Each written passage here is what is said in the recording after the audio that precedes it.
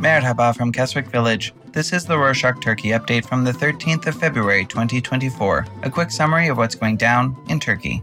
On Tuesday the 6th, there was a shooting at the Istanbul Çağlayan courthouse. The police killed the two attackers, and 3 police officers, along with 6 civilians, got hurt. Sadly, one of the injured civilians passed away. The Interior Minister stated that the DHKP/C, which Turkey deems a terrorist organization, was responsible for the attack. A police report on the incident revealed that the terrorists aimed to take public officials hostage, demanding the release of convicted DHKP/C terrorists, along with presenting unlawful demands through manifestos. The attackers were reportedly planning to avoid capture by carrying a fake bomb-like device. The Istanbul prosecutor's office detained 48 individuals in connection with the attack. On Thursday the 8th, at the swearing-in ceremony of a new member of the Constitutional Court, or AYM, Court President Zülfü Arslan criticized the Court of Cassation for its failure to implement AYM's decisions, including MP Can Atalay's release.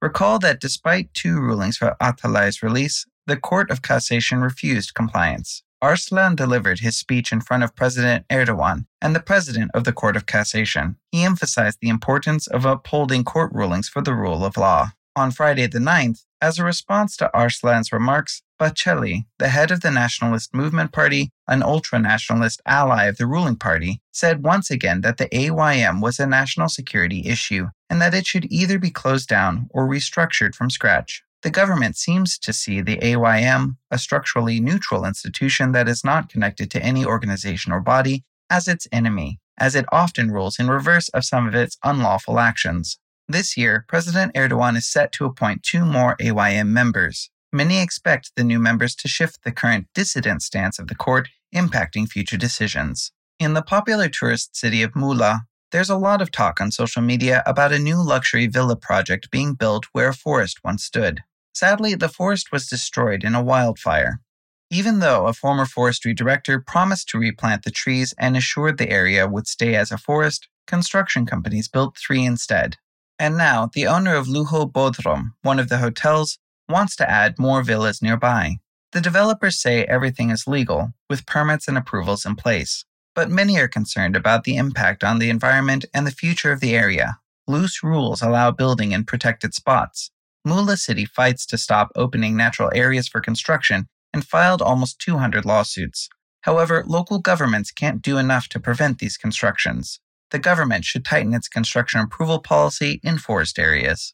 On Saturday the 10th, during the election campaign of Ruling Justice and Development Party, or AKP's, candidate for Küçükçekmece municipality in Istanbul, a man opened fire at the opposite end of the street the campaign took place on. 1 person got injured in the shooting.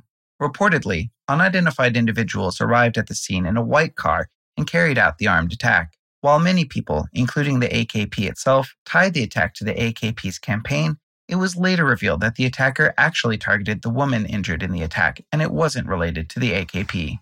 On Wednesday the 7th, the Dragon capsule carrying the International Space Station crew, including Turkish astronaut Alper Gezeravci, returned to Earth after a 48-hour journey. They landed off the Florida coast on Friday the 9th, and the landing was broadcast live.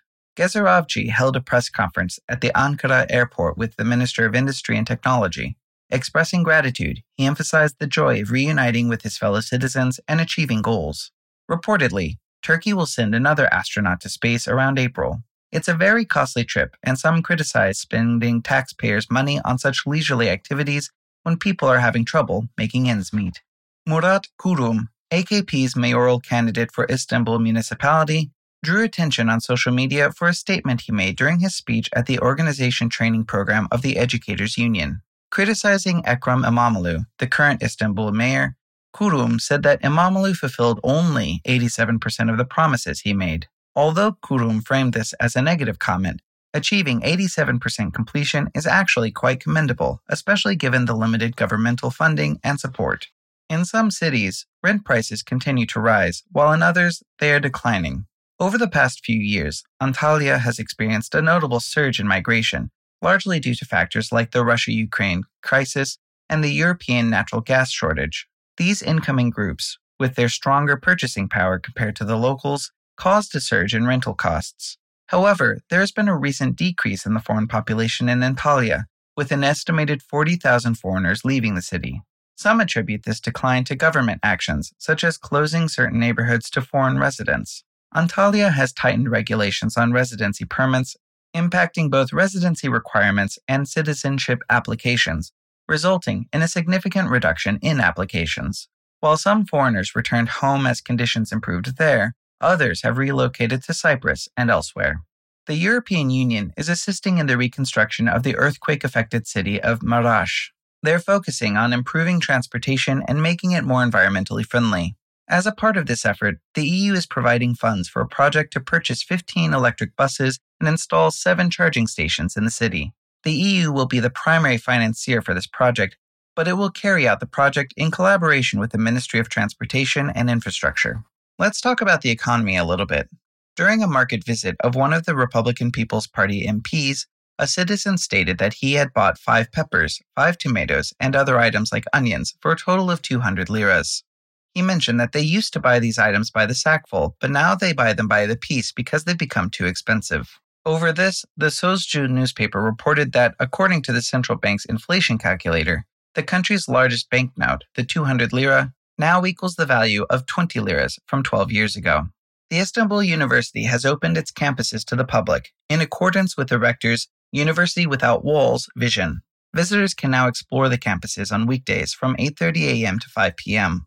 Guided tours of landmarks like the Beyazıt Fire Tower are available to those who register with the Corporate Communications Coordination Office on specified days. Since the rector announced the news last week, visitors have started flocking to the campuses.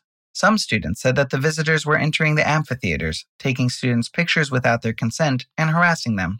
Some also voiced their concern over safety. As a country who's still struggling with terrorism, how safe is it really to allow everyone to enter the campus? We close this show off with a bit of tech news. The Information and Communication Technologies Authority plans to change common Type-C port charges, like the European Union. It wants the USB Type-C plug to become the new standard for devices by the end of 2024. And that's it for this week. Thanks for joining us. Last week we asked you to fill in a survey to get to know you, and we got quite a few replies. Thank you so much. We're very excited. There were tons of great ideas. We'll be sharing the link to the survey one more time this week in the show notes in case you didn't see it. All respondents will be entered in a lottery to win a cruise in the Mediterranean.